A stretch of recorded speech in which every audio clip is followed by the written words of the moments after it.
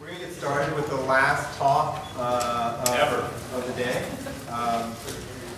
The talk this afternoon is going to be by Bogost, who many of us know, who we have to thank for putting this all together for us today.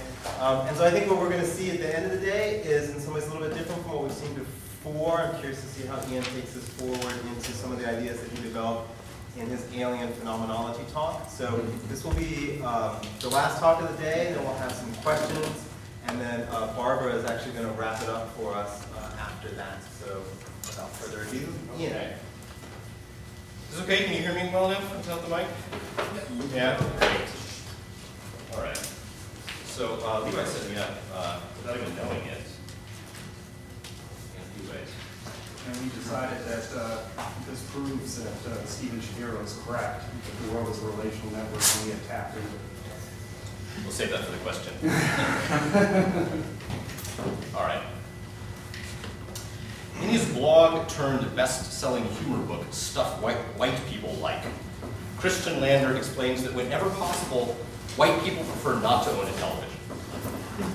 They do so, says Lander, precisely so that they can report indignantly about their refusal to own a set when water cooler conversation turns to last night's Lost or American Idol. Despite the white person's natural aversion to television, and here it's probably important to clarify that when Lander says white people, he really means the liberal, upper middle class, latte swilling, Volvo driving variety.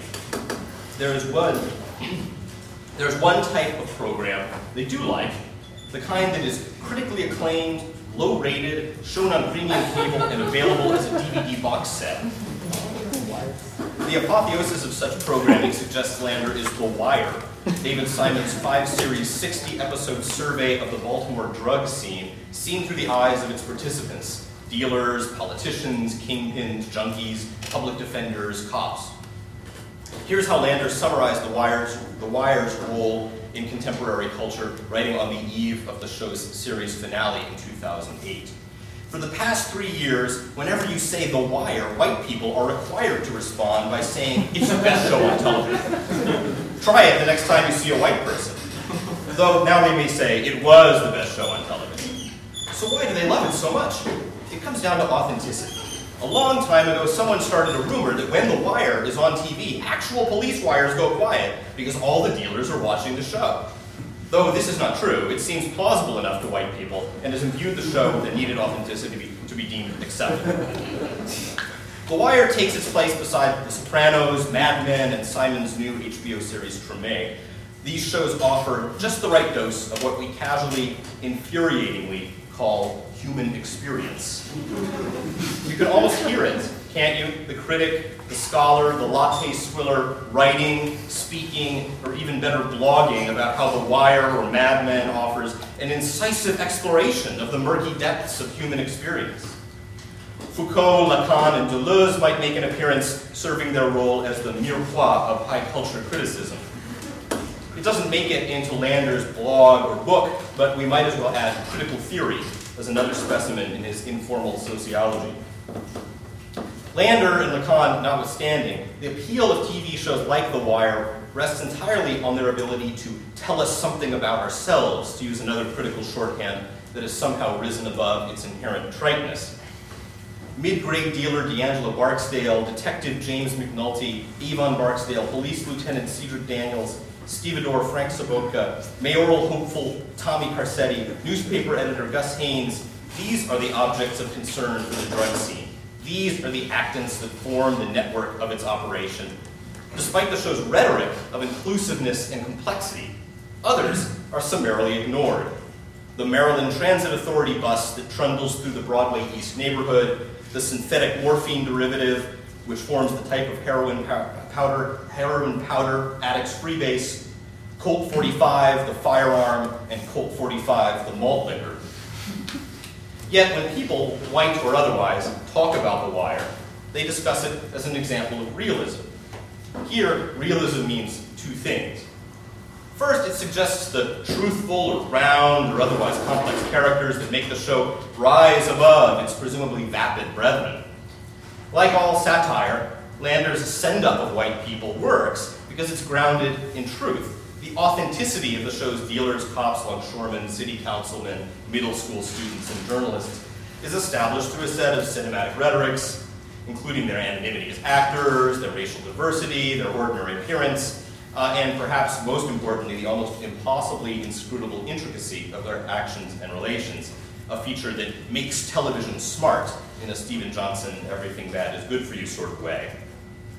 Second, it silently clarifies the type of realism at work in this series. This is not the ontological realism of process philosophy or science or even transcendentalism, but the representational realism of cinema and photography.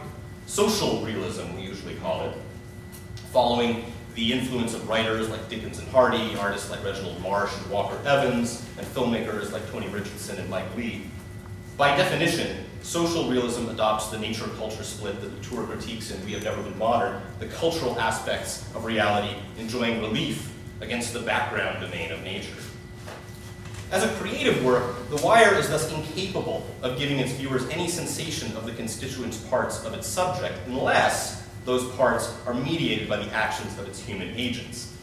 Part of the problem, we might argue, is philosophical. David Simon's creative ontogeny from journalist to screenwriter makes correlationism an inevitability. He's in the business of telling people stories. But another part may be material. Can we even imagine a dramatic serial that delves deeply into the compression heat of a diesel engine combustion chamber, or the manner by which corn or sugar additives increase the alcoholic content of malt, or the dissolution of heroin in water atop the concave surface of a spoon? As The Wire does, similarly, for social and psychological motivations. Even at best, the result might resemble a Saturday Night Live sketch gone wrong, Mutual of Omaha's Wild Kingpin.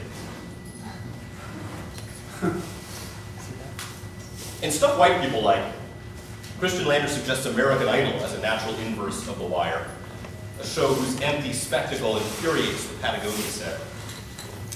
But if we're after a deeper respect for all objects within a domain, then I'd suggest a different antithesis. It's another cable network show, and it also takes place in Baltimore.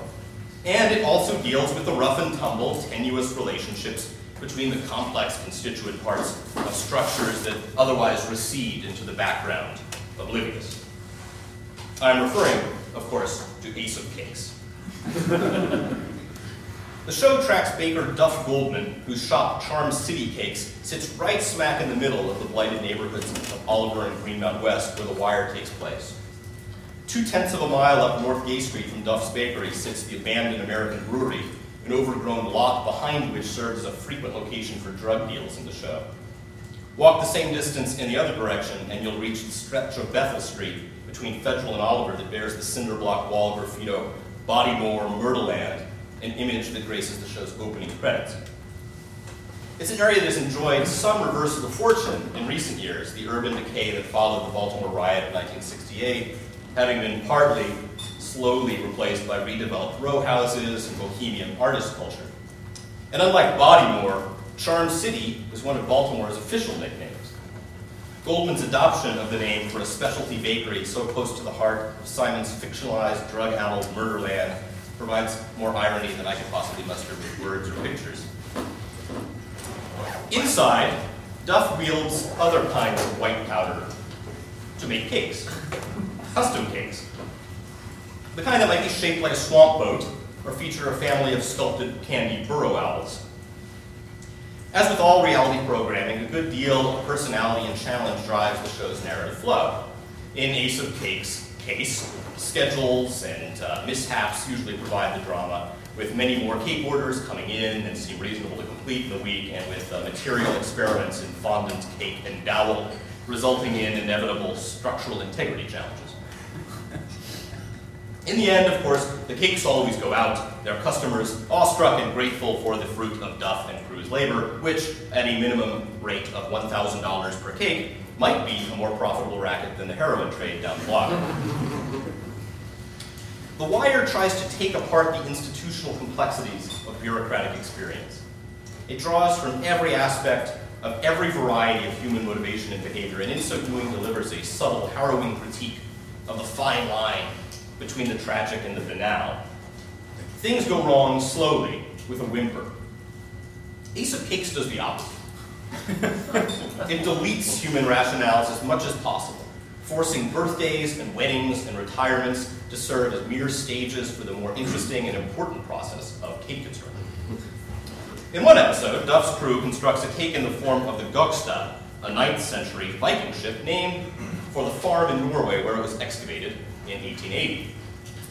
It had been commissioned as a wedding cake for 2 Viking reenactors who planned their wedding as part of a week-long Viking festival, kind of a medieval fair, I suppose. The couple's story offers a necessary setup, but from there, ship and cake themselves take center stage, and the show offers a systematic examination of the construction of both.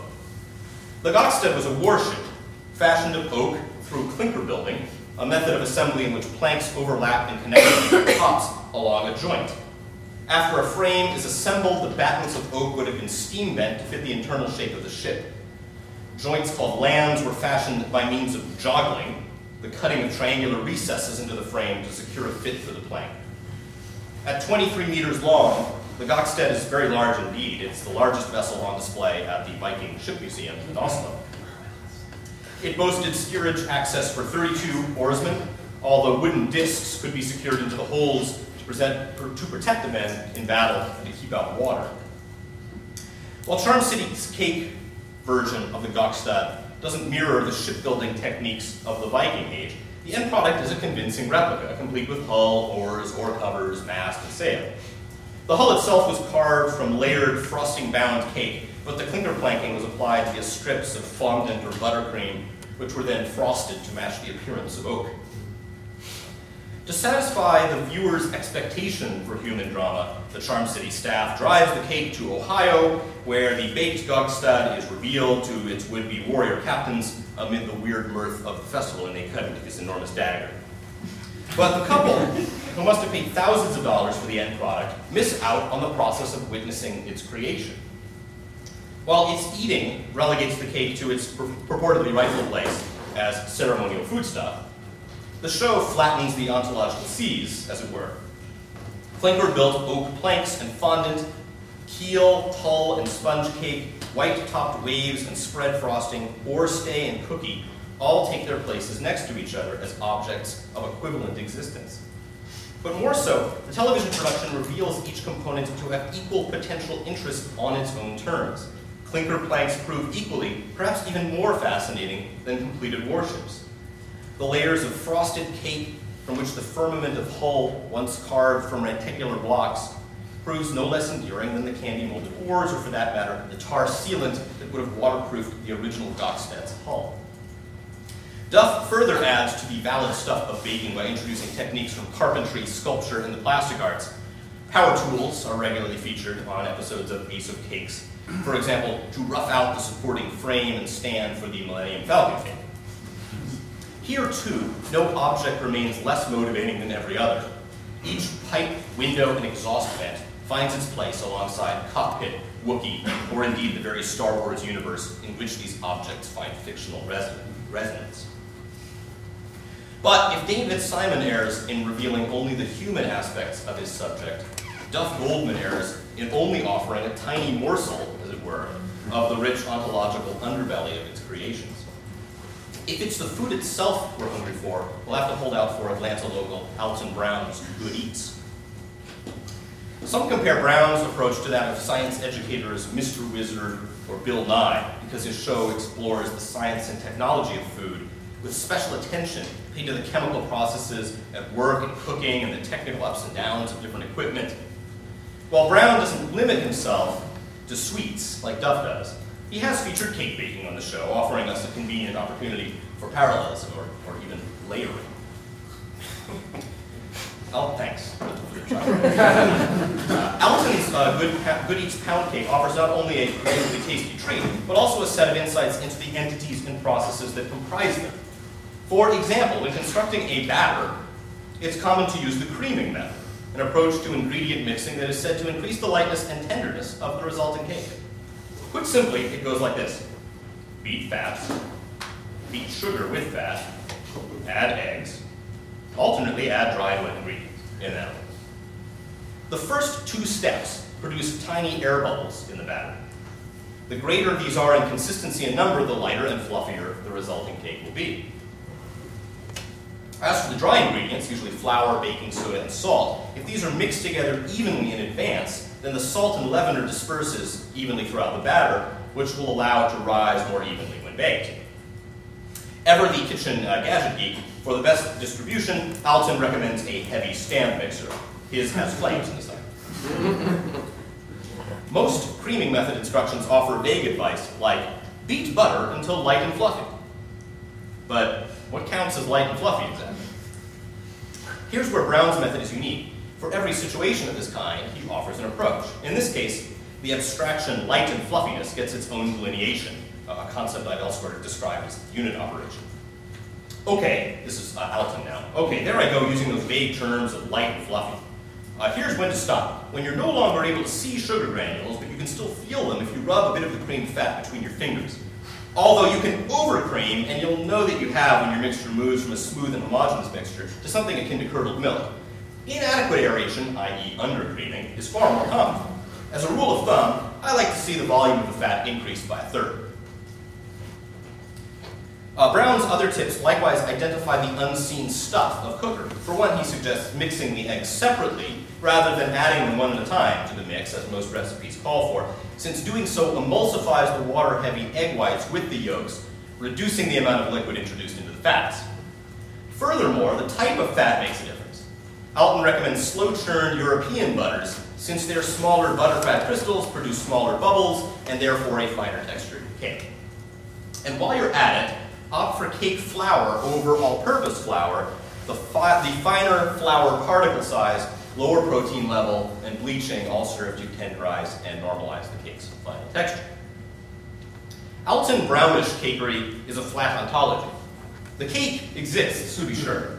So does the KitchenAid 5-quart stand mixer, the preheated oven, the mixing bowl, and the awaiting gullet. But so do the sugars, the flour granules, the butterfat crystals, the leavener, the gas bubbles, and they do not merely exist, they exist equally. And Good Eats proves that their flat existence entails equal levels of potential work. The relationship between fat crystal and sugar, leavener and batter is just as fundamental as that between cake and mouth. The dispersion of gases that rises is surely interesting and useful as it relates to the end product, namely a light and fluffy cake. But Good Eats also presents the gas bubbles and the flour granules as their own end product, worthy of consideration, scrutiny, and even awe. Awe is a complex concept in philosophy. It might not first be found in Plato, but it is there that it finds one of its two most famous mentions. In the dialogue Theaetetus, Socrates recounts a conversation with the young orphan who gives the piece its title. Theodorus had recommended that his student Theaetetus talk to Socrates, and that Socrates talk to him, as he was a promising pupil. And furthermore, he was one who rather resembled Socrates in Theodorus' mind. And the dialogue leads us to believe that this is not a compliment. Yeah. Socrates asks Theaetetus to help him figure out what knowledge is. The young man, who has just finished rubbing himself down with oil, is caught somewhat by surprise as he passes the two old men with newly anointed friends. So he and his buddies are out, anointing, and there's annoying Socrates. He offers that he has no idea how to answer such a question. But, of course, Socrates persists. Theaetetus musters a salvo that knowledge is just perception. As is common with Socratic interlocutors, Theaetetus is now stuck, his mentor Theodorus having committed him to more than a passing hello, as it turns out. Socrates recounts ad nauseum a litany of logical fallacies, a review of Homer, a detour through Protagoras, not to mention the extensive digression about midwifery that Socrates musters as a way of persuading Theaetetus that the latter did indeed have a definition of knowledge seeking exit from his brain. Now, after going through a great many puzzles meant to trace the edges of knowledge, as is typical in Socratic dialogues, Theaetetus admits, "No, indeed, it is extraordinary how they set me wondering whatever they can mean. Sometimes I get quite dizzy with thinking of them." Socrates responds with what will become an oft-quoted quip. "That shows that Theodorus was not wrong in his estimate of your nature. The sense of wonder is the mark of the philosopher. Philosophy, indeed, has no other origin, and he was a good genealogist who made Iris the daughter of Thaumas. In Greek mythology, Iris is the messenger who couples earth and the heavens, connecting humanity to the gods. As for the bit about genealogy, Socrates is referring to Hesiod, who explains that Iris was the daughter of Thaumas, the sea god, and Electra, an air nymph. Iris is also the goddess of the rainbow, which too connects earth and heaven through air. But this digression about Iris and Thaumas only makes sense in Greek, inconveniently. The word Theaetetus uses in his admission of dizziness is thaumasdo, I wonder. The name of Thaumas, the god, is also the word for wonder, thauma. Wonder has two senses, then. For one, it can suggest awe or marvel, the kind one might experience in worship or astonishment. But for another, it can mean puzzlement or logical perplexity. From a philosophical perspective, it is tempting to conclude that the second meaning is what Socrates and Plato have in mind. Philosophy as a process of reason through which the mysterious is brought down to earth, like Iris. This is certainly how most philosophers have understood Socrates' wonder, particularly when it's read through Aristotle, who more explicitly argues that wonder catalyzes understanding. But there's another way to understand these two meanings in the context of Theaetetus, particularly since the dialogue ends without resolution, its interlocutors satisfied to conclude that they have been reminded of the need to have humility about the knowledge they do not possess, which is another common theme, of course.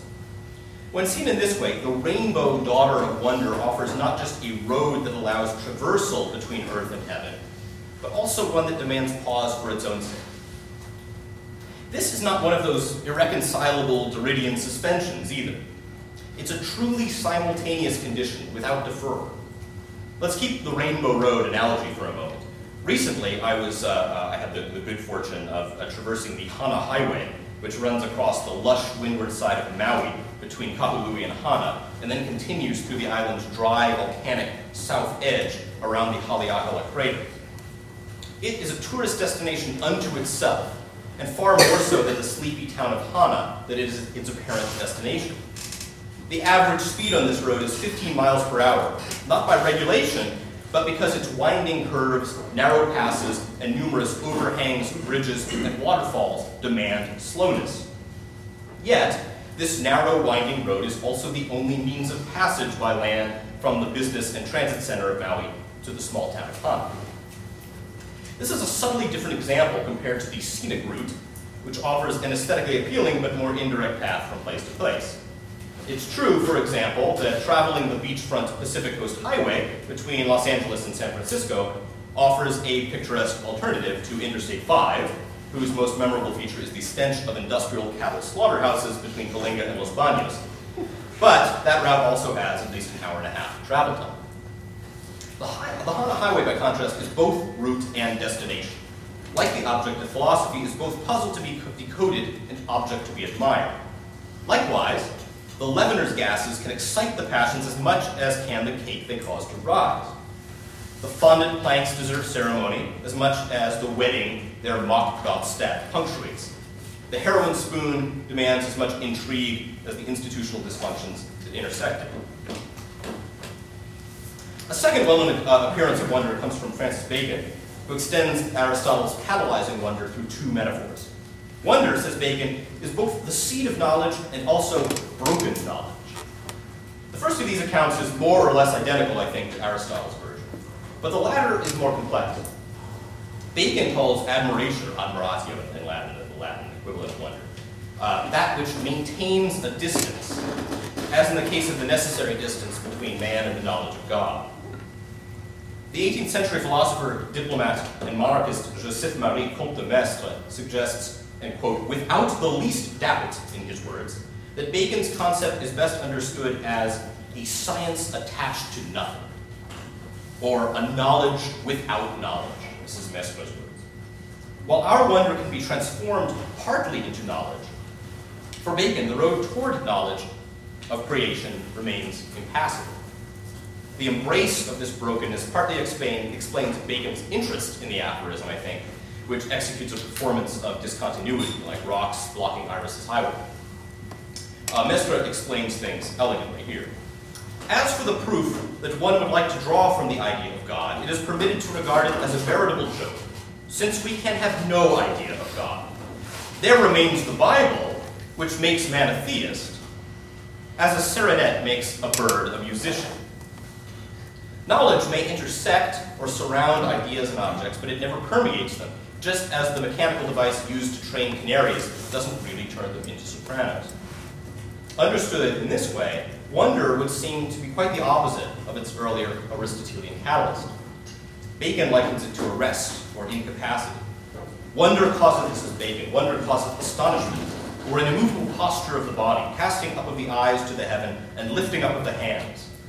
For astonishment as it caused by the fixing of the mind upon one object of cogitation, whereby it doth not spatiate and transcur, as it useth, for in wonder the spirits fly not as in fear, but only settle, and are made less apt to move.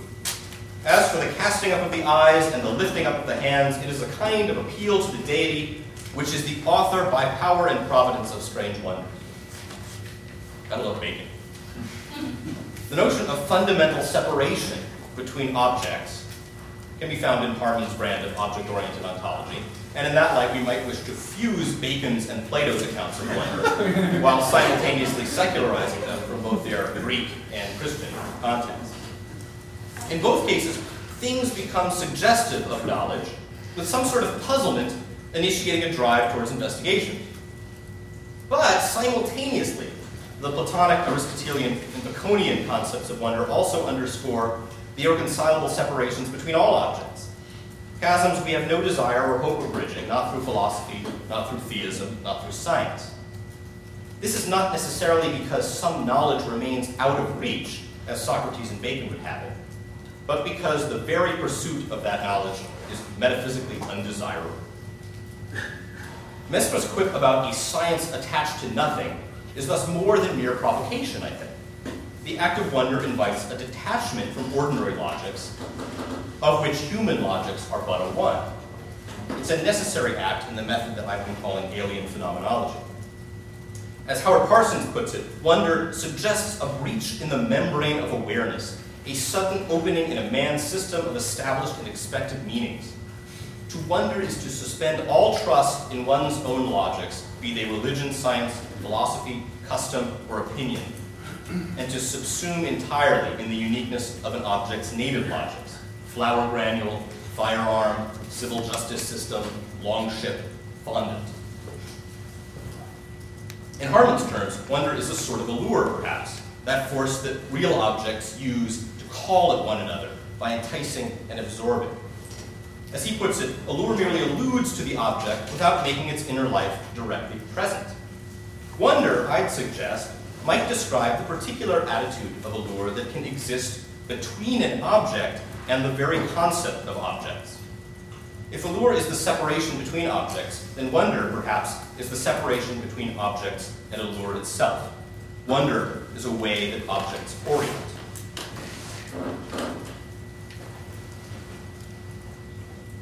When we approach objects as social relativists, they can only bear interest as products or regulators of human behavior and society.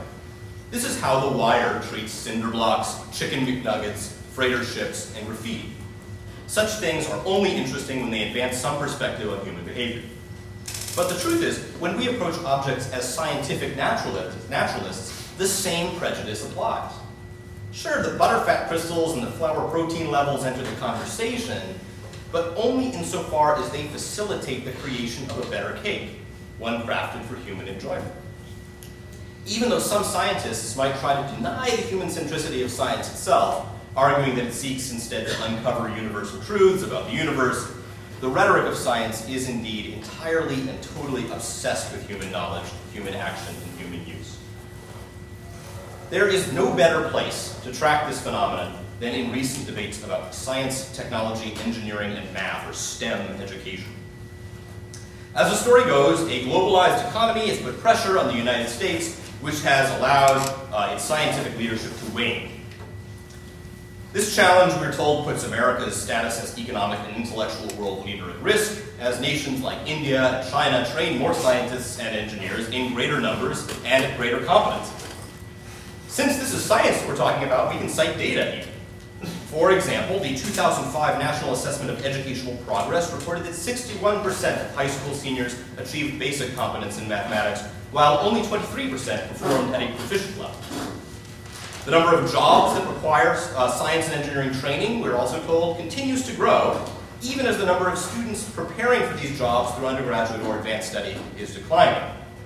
Engineering jobs increased by 159% in the 2 decades ending at the turn of the millennium, but by 2003, 1.3 million such jobs lay dormant or were filled by qualified foreign workers, particularly those from India, China, and Germany.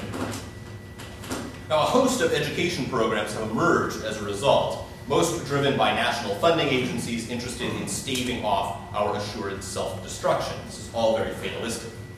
We have, for example, the For Inspiration and Recognition of Science and Technology, or FIRST program. Your program is always better if it's an acronym. This program runs robotics competitions for all age groups, and in fact, the 2010 championships were just held a week ago or so in Atlanta. There's Crayons to CAD, a middle school curriculum meant to increase students' awareness of architectural and instruction careers.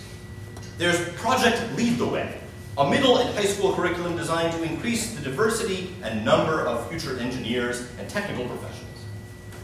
I could list many, many more.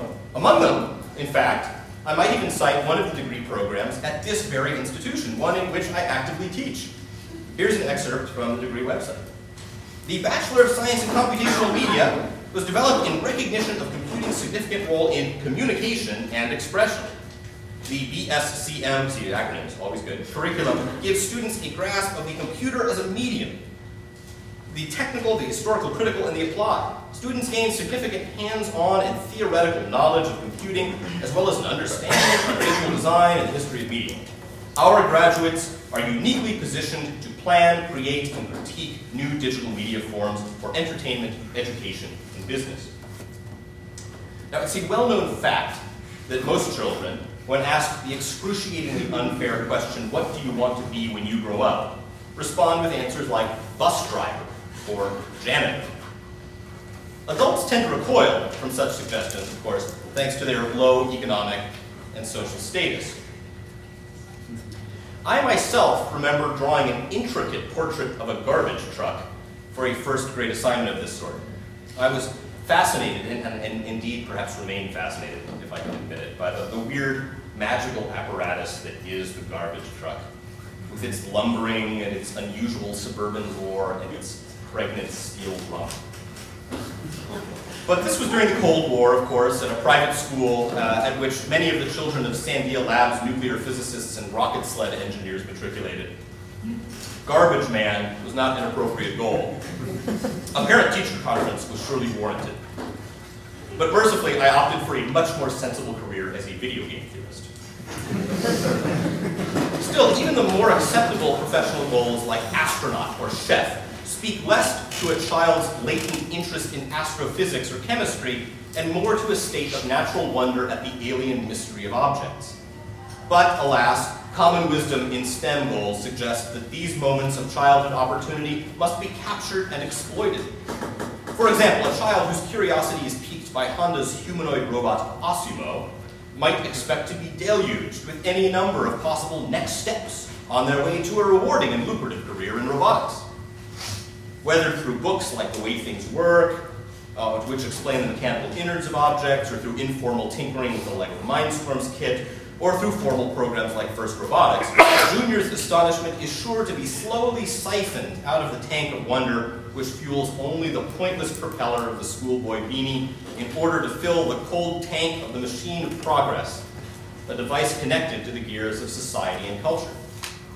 So let's not kid ourselves. Scientism is no less correlationist than philosophy. In this sense, science and philosophy are alike in their dealings with wonder. For them, wonder is a void, the opening for a tunnel that leads somewhere more viable. It is a means. For example, I sometimes enjoy the luxury of teaching about the Atari video computer system. It's more than 3 decades old, this strange computer, and one might face some difficulty justifying such a lesson in today's educational and professional environment. I wonder if I should even be talking about it here. I have many answers to such charges, of course, mostly for the press than for students or administrators, but nevertheless I get asked.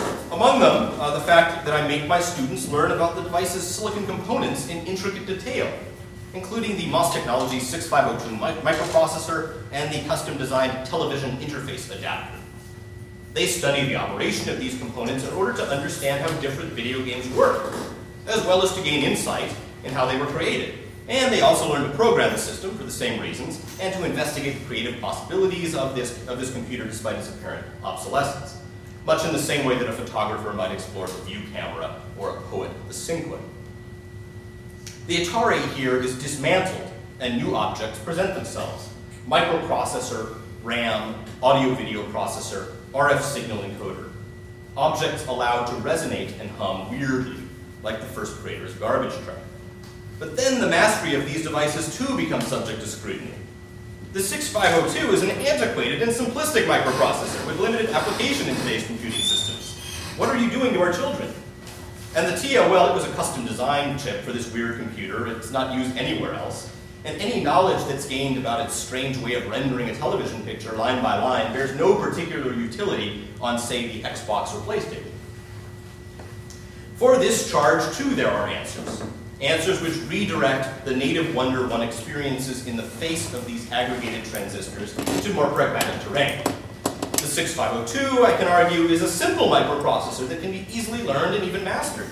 As such, it offers an ideal introduction to assembly coding, a skill one might use when programming a modern microprocessor in machine language, for example, to optimize the performance of inner loops. As for the TIA, it offers an unusual inscriptive demand that forces a designer to consider creativity in the context of material constraints. While a budding programmer is unlikely to find another hardware architecture limited to 2 8-bit movable objects per scan line, he or she is quite likely to encounter equally absurd and seemingly arbitrary constraints on modern computing systems. Through logics like this, the Atari shifts its status from garbage truck to humanoid robot. But what is lost in the process?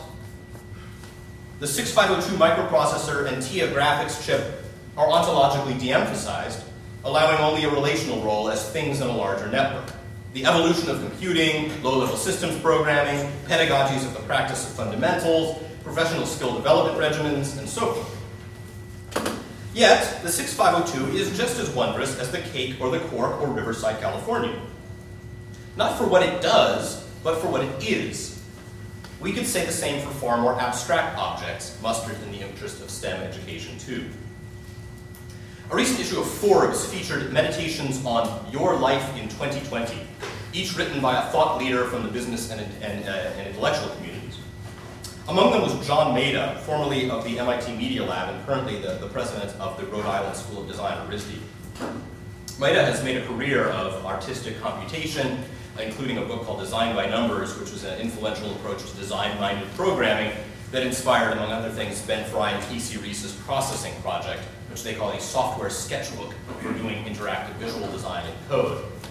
In his Forbes contribution, Maida suggested that STEM ought to be expanded to STEAM, the A standing for art. And Maida loves these acronyms. His stuff is full of them. Here's Maida. But if technology and the ability to be connected disappear further into the background, what will occupy our foreground? A bit of the humanity we've always valued in the real world.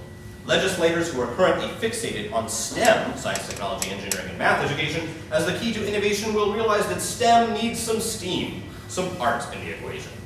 We'll witness a return to the integrity of craft, the humanity of authorship, and the rebalancing of our virtual and physical spaces. We'll see a 21st century renaissance in arts and design-centered approaches to making things, where you, the individual, will take center stage in culture and commerce. On the one hand, it's hard to object to Maida's suggestion. Surely he's right that the STEM obsession seeps partly from the ice flows of a glacial inhumanity. But on the other hand, the addition of art into the mix doesn't particularly enhance the missing focus on things themselves. In Maida's account, art simply becomes a lubricant for science and engineering output, a valve through which its application can be made to reacquaint with human practice. As in the popular reading of Plato and Aristotle, wonder becomes an intentional curiosity, the equivalent of Heideggerian care. But what if the real obstacle to youthful interest in science arises not from a distaste for mathematics or the natural world, but from a latent dissatisfaction with the way science melts the shell of wonder around ordinary objects. Science, like philosophy, has assumed that wonder is always a type of puzzlement, an itch meant to be scratched so we can get on with things. But for the child, or for anyone else for that matter, a computer or a robot or a cake or a definite integral is not merely a wellspring for a future possible career, nor even a vessel for play or work or sustenance or measurement. It is an object worthy of consideration for its own sake, like Iris's rainbow, suspended between the peak of intrigue and the utility of application.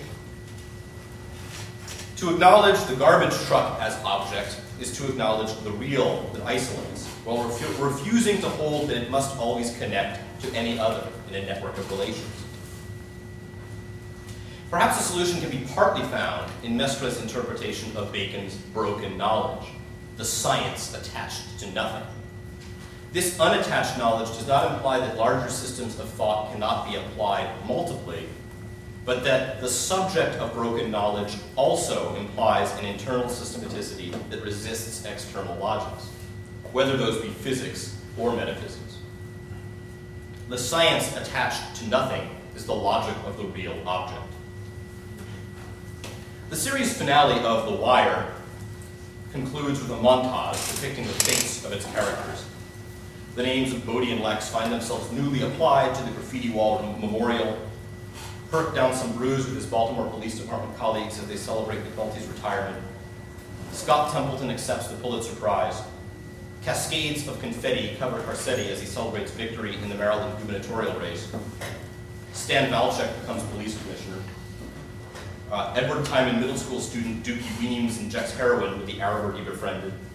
Weebay and Chris Parlow bide time in the courtyard of the Maryland State Prison. And life goes on in low-rise housing projects, on the waterfront, and on the streets. Compare this to the end of the feature film adaptation of the comic book Men in Black, in which Tommy Lee Jones and Will Smith's characters have spent the entire movie attempting to find and protect the universe, which was revealed to be a small glass orb hanging like a charm from a cat's collar. The film's final sequence, which is revealed to be, the film's final sequence is comprised of a rapid zoom reminiscent of Charles and Raheem's Powers of 10, but accelerated by several factors of 10. We move from the streets of New York out to the city, the continent, the planet, the solar system.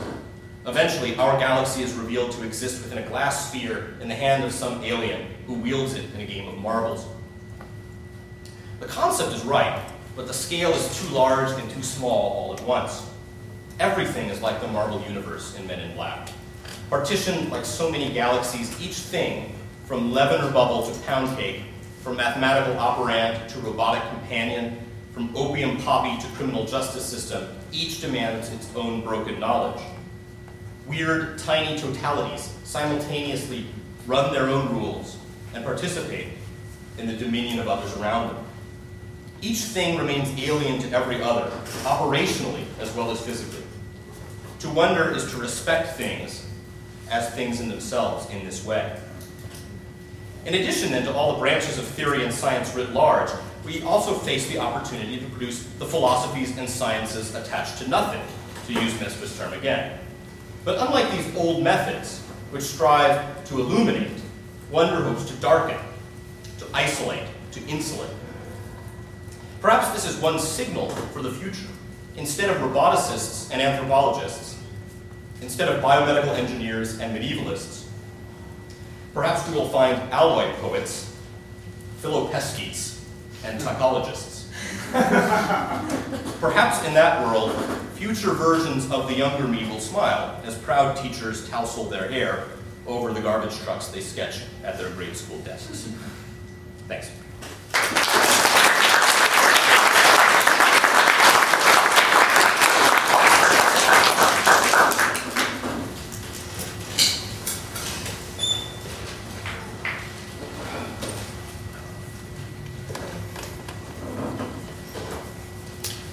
Eugene, you're flapping your arms.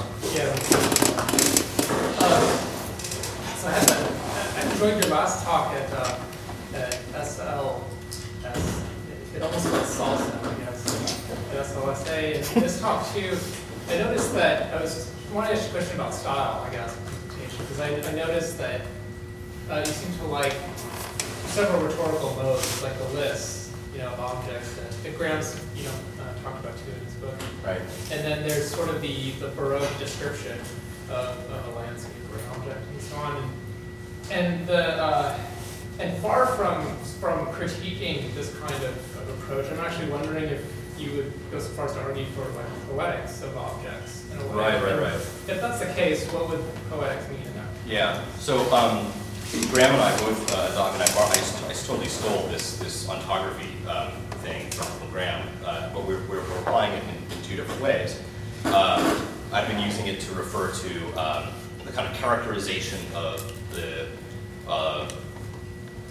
catalog of things, right? Or, and so these lists, or Latour litanies, which is the name I gave to them. That's one method. It's a method that works particularly well in written or spoken language, for one thing, and that's one reason to use it. But I also think like there's this other power of detail, the intricacy of detail that we don't typically notice. We pass over. And often we pass over it because we're so busy thinking about like the social dynamics of socioeconomics in a down and out part of Baltimore that the bus doesn't even appear to us.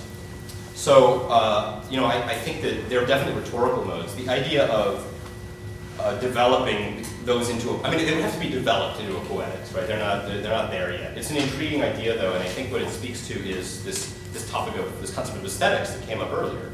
Right, that it's something about the way that we do the philosophy that we do matters, and not just as a kind of peak or gimmick, as a way of drawing attention or avoiding the pretense and turgidness of philosophical prose. Although I'm also in favor of doing that. So I don't have a clear answer other than I think that that's a direction that this stuff is pointing in that I haven't built out yet. And I hadn't really thought of it as a part of the project that I'm currently working on, so I'll have to consider whether or not it is or if it's something else. You? Yeah, it just sort of to piggyback on that, so it's getting more common, I guess. This when you were talking about slowing down, driving to the Hasegawa General Store, you were and then this stuff about the list. It made me think of Isabel Stenger's idea that we need to become idiots. Right. Yeah, I think that is related. The idea, and what she means by an idiot, well, it means a bunch of things, but one of them is to simply slow down. And part of slowing down, I think, is making lists or paying attention to the details of, for example, how the Vikings rived the planks in order to build those boats. And when you asked the question about the poetics, I was just trying to think of examples because I'm in literature. And I think we have this sort of wonderful one sort of sitting there right now, and that's Moby Dick, which of course everybody leaves out all the seats of logic, which happens, but it's exactly what you were talking about here. Right? It's in Dickens too. How do you leaven the bread, right? How do you do this? And in a sense, in our speed to find out about Melville's quarrel with God, we've forgotten. Yeah, we're always looking for the narrative flow, right? Like what happened was. Yeah. So maybe these things are there. They're kind of always there under our noses. They're not just there in the real world, but also in literature and other representational work. It's kind of humbling and a little bit disorienting and maybe even disturbing that we just kind of haven't bothered, I think. I mean, we have to some extent, but not really enough.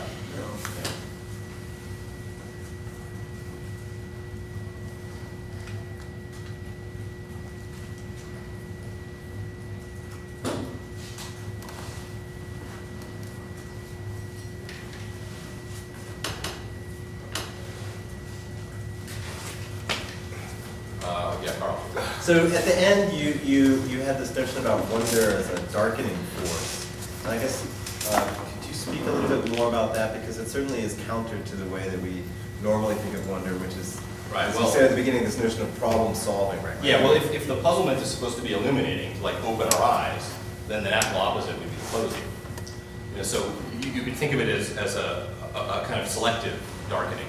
We're trying to avoid attempting to explain, to undermine something.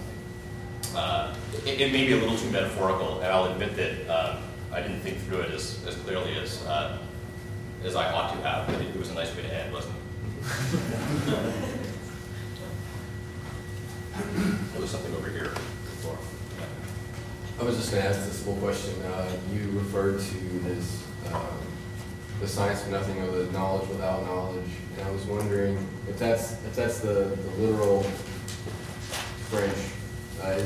Do you have the French like that turn phrase in mind? Is it, you know, savoir sans savoir? Yeah, that's a good question. I don't remember. I have to check. It's a minor point, but it's interesting to consider the way in which it could be constructed. It could be constructed very strongly, like savoir sans savoir.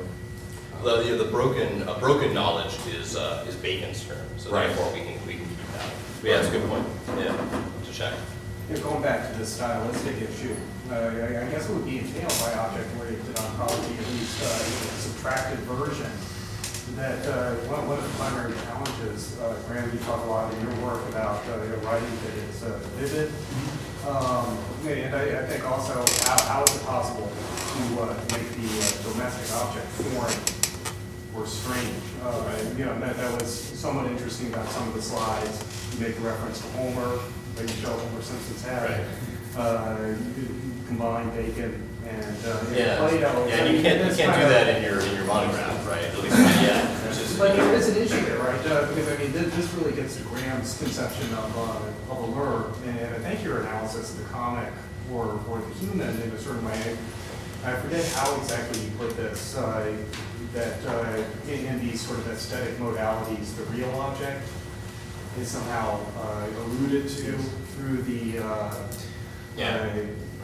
through the comic slip up in a certain way. And so it's as if the object is doubled and its sensual qualities are suspended. Yeah. So how it would be possible to enact that? And if we kind of connect that to this business, this certain idea of carpentry in the way that I've been using that term to mean the doing of intellectual work that occurs through the construction of things.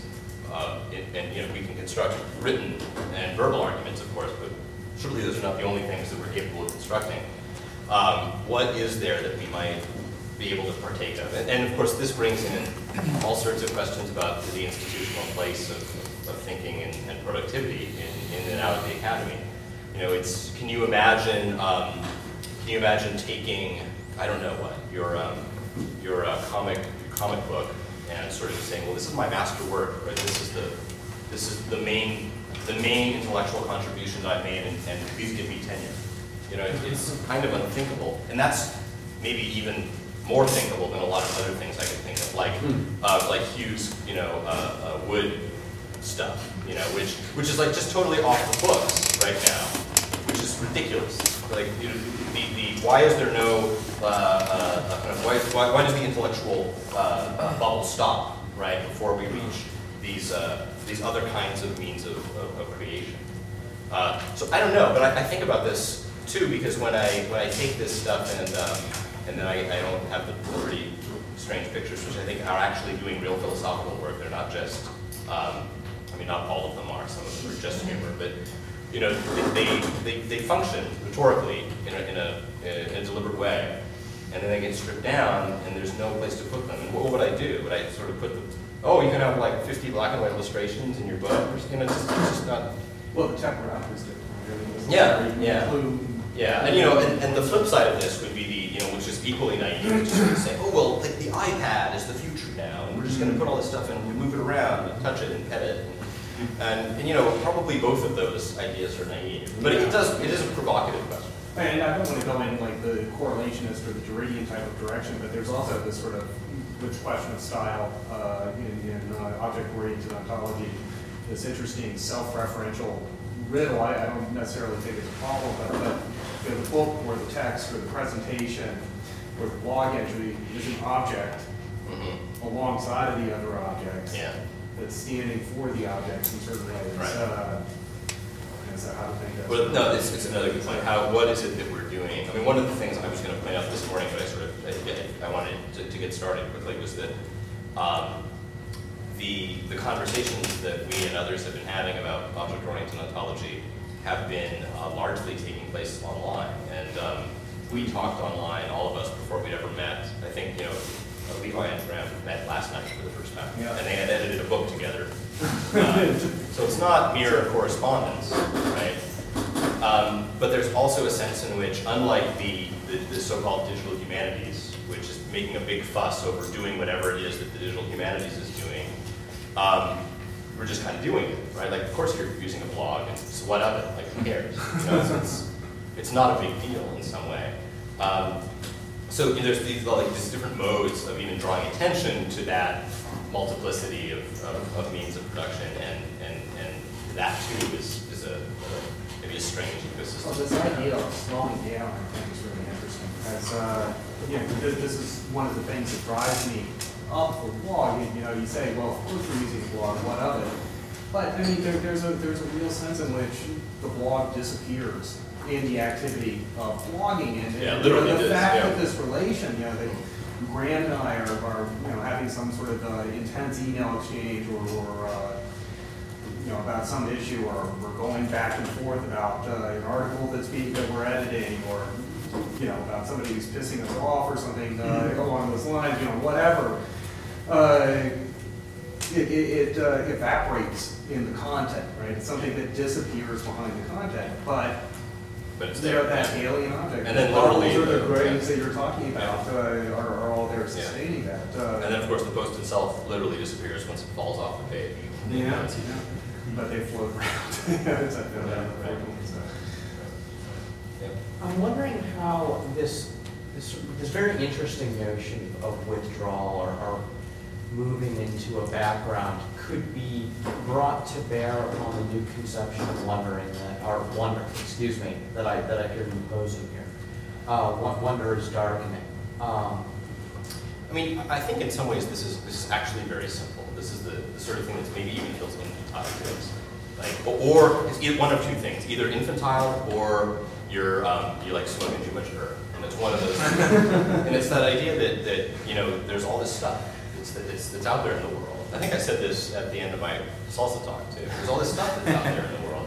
It's just kind of amazing, you know. And like, but we can't say that sort of thing because that's just, you know, it's trite, and we're not, you know, like good Marxists or something, whatever that accusation is. You know, so in that respect, you know, it's a combination of slowness, but also I think you can literally. The withdrawal business of objects is like kind of a mind bender at first, but then if you stop and you sort of begin to actually conceptualize what things actually are, it's just incredibly plausible to me. And I know that that's not a reasonable like logical argument to make, but this sort of notion of the plausibility of it, you know, that there you are and there's the ocean. Or when I went and visited Graham in Cairo last year, it took me out to the American University campus on the edge of Cairo, and there was just the desert. And it was like really the desert, not like, you know, I'm in the desert, or you're in like Palm Springs, you know, and you're cool. Like for real, the desert. And you could call it sublime if you want to, but you know, I think there's something else going on there too, which is just, the desert, you know, and then there it is. So, you know, in some ways, I think this is just incredibly pragmatic, if I can like dare use that word. It's just that we stopped allowing ourselves to do it when we. There's something interesting there, though. I mean, you say as good Marxists, we're not supposed to say that, but you know, I'm thinking when Graham became provost at American University, you wrote a few posts about that, and why aren't these seen as worthy philosophical topics, or food? I mean, food is the intersection of nature, materiality, gift-giving relations, semiotics, and all of these sorts of things. Yet, you know, beyond Levi-Strauss's "We're all boiled and cooked," we don't really have much of a well-developed theory of food that organizes entire society. And is it just habit? I mean, you could say, well, it's just habit, you know, and then it's a matter of sort of like changing our exercise regimen. Yes. So, I know that you have your Latour Litanizer online, which allows people to create a list of these things that are generated by Wikipedia. Right. And the fact that the website, you know, uses random photos in the background, so it's not to privilege certain photos over others. So, a two-part question being, how important is it to use a Latour Litanizer versus like looking at the objects in your room to create a list like yours? And what does computation do to help us understand OOO better than other ways you might be able to? Yeah. So just for those of you who don't follow everything I do, This is the Latour litany generator, which will just sit here and sometimes it doesn't work. Let's reload. Generates these lists from Wikipedia. I don't even know what all these things are, but then once they're there, you kind of go and you see those. And application directory. What's the other one? It's So now suddenly all the firewalls have been undone. yeah. What was the other thing you mentioned? It was the website. on the website. Right. So if you haven't looked at the website because you emailed me instead asking where this venue was, then these are being generated from. There's actually a kind of interesting story about this, which I'll tell you over drinks if you want. About the valid images that appear here. So for me, those are kind of like. I don't remember what you asked, but I'm going to answer just These are kind of, they're in some netherworld between what I've called ontography and carpentry. They're constructed objects that create these, lists in some way, or aggregates. But they're really simplistic and rudimentary. So I see them as kind of provocations. What is it, when you think about the idea of a litany as having philosophical power, and I'm completely persuaded that it does, then a natural question to ask yourself is, well, I wonder what kind of lists there are. And then you can find some, and I've been doing a bunch of digging, looking for lists. Graham's done some of this too. And there's that weird book of lists, that literary lists. Yes. So there's stuff around there. But then you might also ask, well, what kind of lists do I generate? Like shopping lists, or things that aren't really lists but are like lists. Like you go into the grocery store with your shopping list and you see all the items on the aisle, you might generate your own from Wikipedia, something like that. So maybe it's kind of a stair stepping or a ratcheting up of our expectations, but in a way that becomes more familiar. So while I haven't thought so deliberately about this as I'm leading on, because these things are relatively simple to create, and why not try it? Because I have the capacity to do it. I imagine that maybe they're primers. They're like little priming, like you prime a wall when you paint it, not a primer like you read. They're just setting up this future kind of carpentry that we haven't yet gotten. There's also a sense in which they're kind of a phenomenological pocket, right? Because Right. the tradition of traditional epistemology, we don't talk about lists. We talk about the subject and the object, and the object. Generally, there's some sort of privileged metaphor or example that's used by all the philosophers. In Kant, we're always talking about 7 + 5 = 12, and so on. And so there's a way in which the list, especially that's a brilliant generator there. The list upsets. Yeah.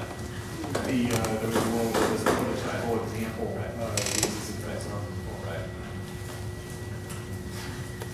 Right. One more, I think, and then we'll So I'm a newcomer to this, so forgive me if this is an ignorant question. But I was curious to know about the place of race in this talk. My impression is that with sort of object-oriented ontology, you want to get away from discussions of race and gender and class to a certain extent. The race exists just as much as anything. Right. But I was interested, like the way the talk began, and the stuff that white people like, and how there's a sense in which there's the audience is becoming like it's your white liberal person who wants authenticity, and that's why they go after that. And it seems like the solution to that would be to go after have some sense of wonder within the object, and I'm wondering what happens. Right. What happens to that initial premise upon Yeah, so the reason that that's in there, besides the provocation that it provides, which is always helpful, is manyfold. One being, look at all this, like a bunch of white guys, and that's kind of philosophy, isn't it? So that's interesting to point to. And it's not something that I think any of us find desirable, but it is a situation that we're in. But then on the other hand, we've become, and let me see if I can do this carefully, we've become so obsessed with these issues, race, gender, class, what have you, that we haven't spent any time thinking about anything else almost. And I think that that's not just a leftist, liberal humanist sort of thing either. I think that now that we're, when you look at the sciences, for example, and how do you balance the legitimate and important considerations about diversity in engineering, which is something that concerns us at this institution, with the problem of letting the microprocessor just be the microprocessor.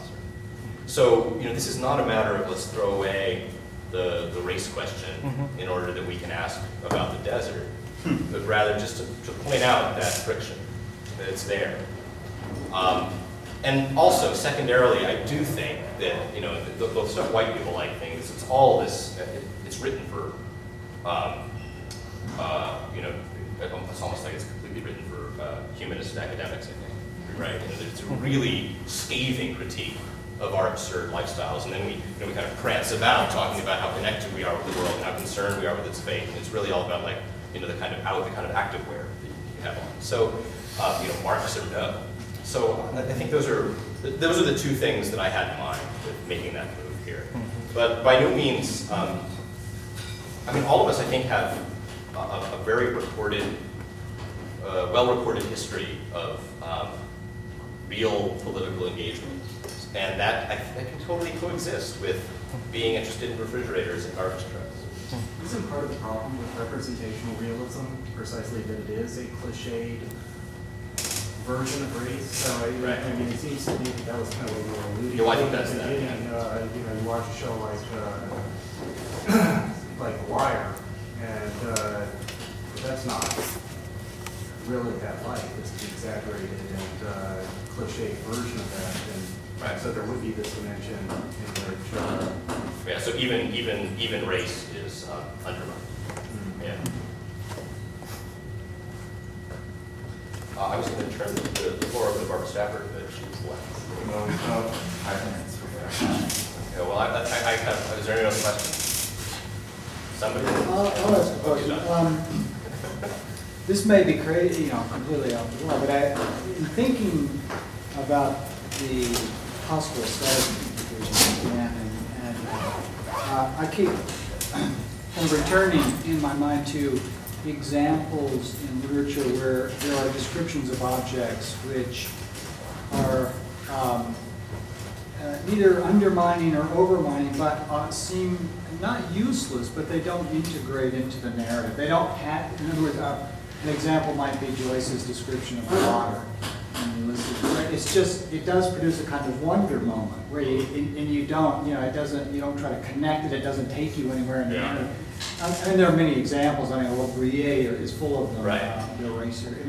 So, if that's true, and I'm sure we could all come up with lots, would that suggest a kind of utopian, and I don't mean that critically or exuberantly, but a utopian aspect of OOO? Because we are we're being freed from precisely race, gender, class for a moment. That's not to say we're being asked to repress or ignore, but it's an interesting question. I see what you mean. The dangerous response would be maybe we need that, at least for a while. need what? That reorientation, that reset, that maybe we need to go cold turkey. That would be the dangerous answer, I suppose. Dangerous, relatively speaking. Maybe a more, if I can kind of stab at a more complex one. We talk a lot about, in literary studies, about the multitude of readings and the endlessness of interpretation. And it doesn't seem to be a problem to me that we could simultaneously have the reading of Ulysses or whatever, right, that excises all the narrative in favor of the stuff, and then just Yeah, that's do sort it of where I again. was going, Yeah. exactly. But they would both, and like conveniently, we have this nice flat ontology stuff going on. So and this has always been. I mean, in some ways, literary criticism for the past 50 years has always been about flat ontology, right? Every interpretation, every reading is equally valid as long as there's textual evidence and whatnot. So, What do Ulysses video game look like? yeah, Ulysses video game. It's an excellent question to kind of provoke this. You have to construct something. This is why this idea of having to construct something is so powerful, because then it's not just a kind of a mind game. Would you make it about a one or multiple characters in Wicked Travels, or would it be about water and shaving? I would kind of rather it be about water and shaving in a certain way. An idea has been born here. Okay. Steve. Okay. I'm not sure. I was going to just say this to you, I guess. The only thing, the most thing I through your whole talk that's probably kind of getting is that yes, my 5-year-old daughter is in kindergarten and what she wants to do when she grows up. Her answers change, but currently she said she wants to be a computer games designer. Wow. I don't know if you have a parent-teacher conference.